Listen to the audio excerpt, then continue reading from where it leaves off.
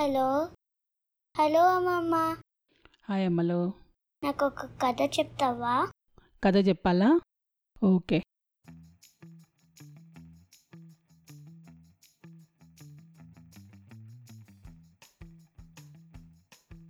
అందరికీ నమస్కారం. బిగ్ కథ స్టోరీస్కి తిరిగి స్వాగతం.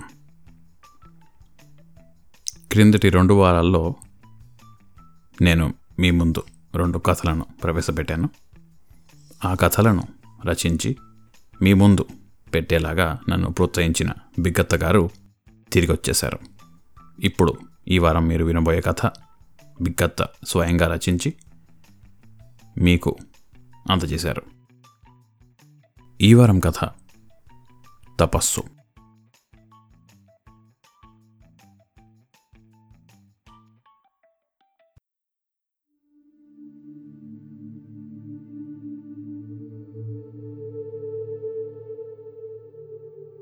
శరదృతువు, కార్తీక మాసం. దీపావళి పటాసులు, దీపాల వెలుగుల్లో నిన్న అమావాస్య చీకటే కనబడలేదు. కానీ ఈరోజు కార్తీక స్నానం చేసి వేకోనే చిట్టి తల్లి కళ్యాణి తండ్రి అమరనాథ శాస్త్రి గారి చెయ్యి పట్టుకుని గుడికి వెళ్తుంటే దారంతా మిణుకుమంటూ వీధి దీపాల వెలుతురు తప్ప వెలుగే కనబడలేదు. తండ్రి చెయ్యి మరింత గట్టిగా పట్టుకుని నడవసాగింది. ఇద్దరూ కలిసి గుడిలో అడుగుపెట్టేసరికి గుడి నిండా ముగ్గులు వేసి ద్వారం వద్ద దీపాలు వెలిగించి ఉన్నాయి. పూజారి గారి భార్య మహాలక్ష్మి గర్భగుడి గడపకు పసుపు రాసి ముగ్గు పెడుతున్నది. పూజారి సుబ్రహ్మణ్యం గారు నిర్మాల్యం తీసి అభిషేకానికి తయారు చేస్తున్నారు. రామ్మ, కళ్యాణి, మీరొస్తారనే గబగబా వచ్చేశాం. నమస్కారం అన్నయ్య గారు. బంగారు తల్లి పేచీ పెట్టకుండా మీతో వచ్చేస్తుంది కదూ. ఒక్క 10 నిమిషాలలో మావయ్య పూజ మొదలు పెట్టలేపు ప్రదక్షిణాలు చేసి దీపాలు వెలిగించిరా కళ్యాణి. అలాగే అత్తయ్య అంటూ కళ్యాణి ప్రదక్షిణాలు చేసి దీపం వెలిగించి వచ్చి గర్భగుడి ముందు కూర్చుంది. చేతులు కడుక్కుని వచ్చి మహాలక్ష్మి గారు కూడా కళ్యాణికి ఎదురుగా కూర్చున్నారు. అమరనాథ్ శాస్త్రి గారు కూడా ధావళి కట్టుకుని గర్భగుడి లోపలికి వెళ్ళి సుబ్రహ్మణ్యం గారికి ఎదురుగా కూర్చున్నారు. ఇద్దరూ కలిసి గణపతి పూజ మహాన్యాసం అయ్యాక నమ్మక చమకాలతో శివుడికి ఆవు పాలు, గంగాజలం, శుద్ధోదకంతో ఏకాదశ రుద్రాభిషేకం చేశారు. నైవేద్యం, మంగళహారతి, మంత్రపుష్పం అయ్యేసరికి తెల్లవారింది. భక్తుల రాక మొదలయ్యింది. తీర్థప్రసాదాలు తీసుకుని కళ్యాణి తండ్రితో కలిసి ఇంటికి బయలుదేరింది.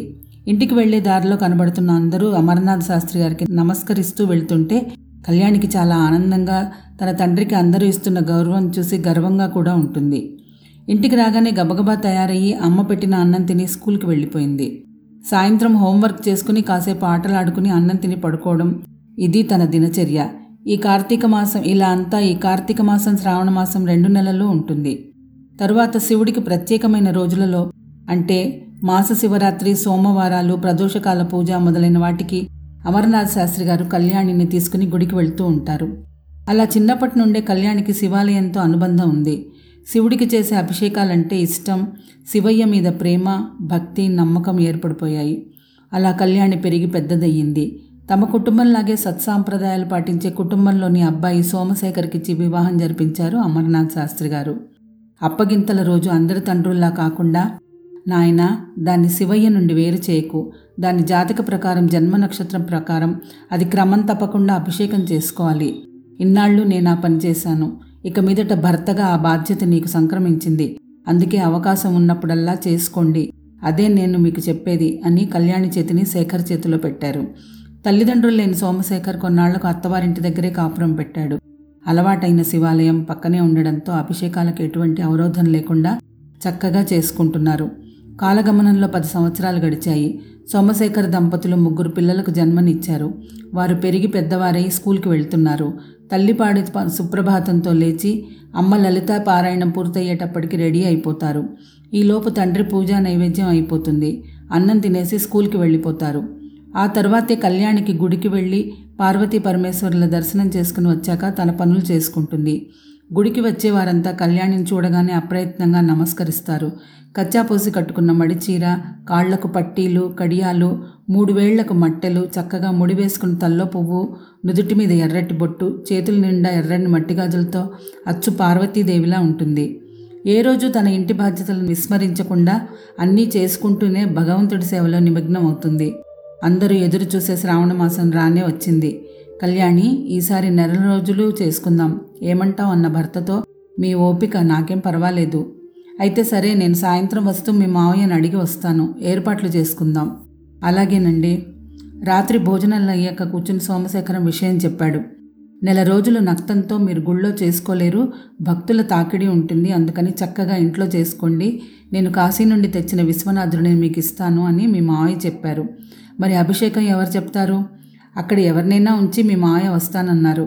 అలాగే ఇంకో విషయం కూడా చెప్పాను. ఏంటది? ఒకరోజు ఒకటే పదార్థంతో, అంటే ఒకరోజు ఆవు పాలు, రెండో రోజు ఆవు పెరుగు, మూడో రోజు ఆవు నెయ్యి, తేనె, పంచదార, కొబ్బరి నీళ్లు, చెరుకు రసం అన్నమాట. అలా నెల రోజులు చేసుకుంటామని చెప్పాను. అలాగేనండి, మీ ఇష్టం, మీ సంకల్పం అన్నారు. తెల్లవారి పూజకు కావాల్సిన సామాన్లన్నీ తెచ్చుకున్నారు సోమశేఖర్ గారు. అందరితో మాట్లాడి అన్ని పదార్థాలు ఇంటికి తెచ్చి ఇచ్చేలా ఏర్పాట్లు చూసుకున్నారు. ఎవరికి ఇబ్బంది లేకుండా పిల్లలు స్కూల్ నుండి వచ్చేసరికి వారికి కావలసినవన్నీ చూసి వారు చదువుకుంటుంటే కళ్యాణి మడితో వంట చేస్తూనే దేవుడి దగ్గర ఏర్పాటు చేసేది. 6 గంటలకల్లా సుబ్రహ్మణ్యం గారు వచ్చి నమ్మక చెమకాలతో ఏకాదశి రుద్రాభిషేకం చేయిస్తున్నారు. అప్పుడప్పుడు అమర్నాథ్ శాస్త్రి గారు, కళ్యాణి వాళ్ళ అమ్మగారు కాత్యాయని గారు కూడా వచ్చి అభిషేకంలో పాల్గొంటున్నారు. ఆ రోజు సోమవారం. ఇంటికి వచ్చిన తండ్రితో, నాన్న, ఈ రోజు నుండి 16 సోమవారం వ్రతం కూడా చేస్తాను. కార్తీక మాసానికి పూర్తవుతాయి. ఎలాగో అభిషేకం చేసుకుంటున్నాం కదా, ఒక రవ్వ ప్రసాదం చేయాలి, కథ చదువుకోవాలి, అంతే కదా అంది. నీ ఇష్టం, నీ వీలు చూసుకుని చేసుకోమ్మా అన్నారు. అయితే మొదలు పెడతాను అని పనిలో పనిగా సోమవారం వ్రతం కూడా మొదలుపెట్టారు ఆ దంపతులు. ఒక్క విభూతి తప్ప శివుడికి ఎన్నింటితో చేయవచ్చో అవకాశం ఉన్న వాటన్నిటితో చేసి మాస శివరాత్రి రోజు బ్రాహ్మణులకు, బంధువులకు సమారాధన చేశారు.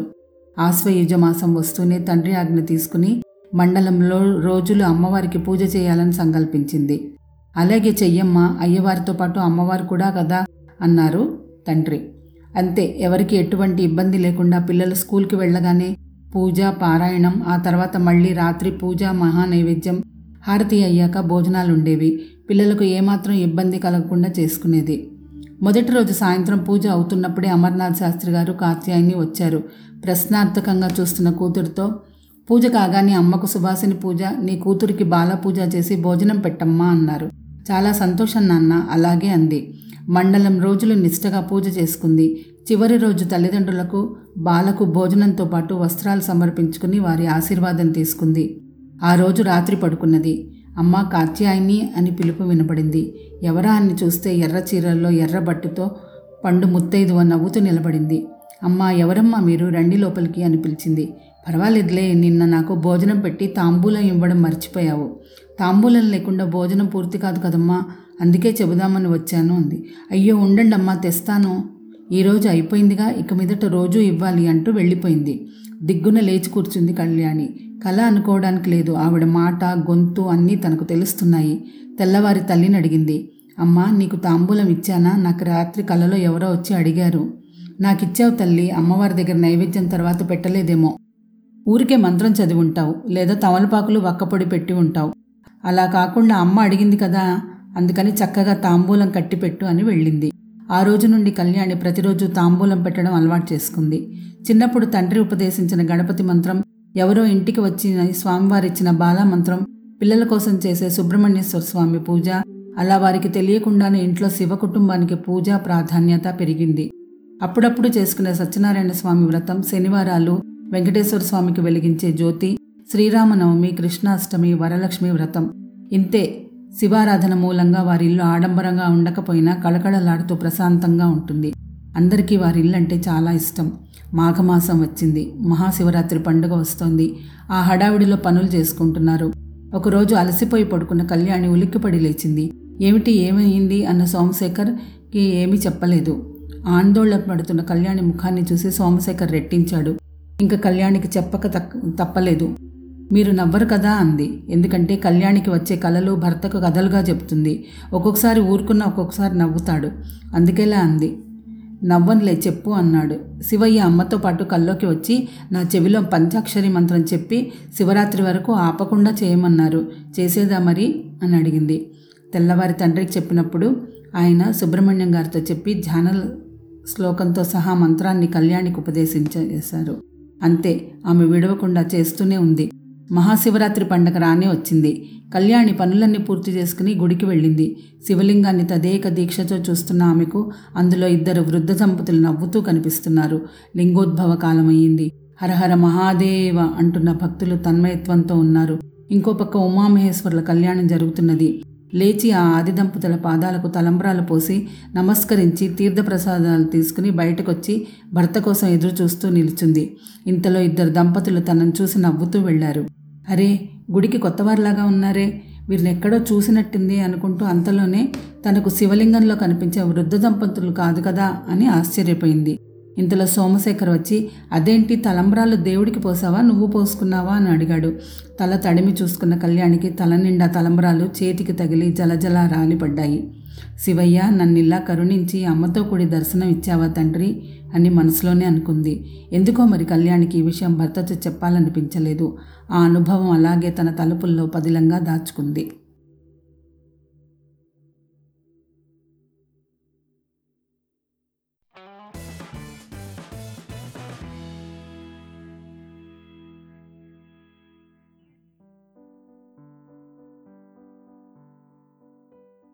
ఇదండి ఈ వారం కథ తపస్సు.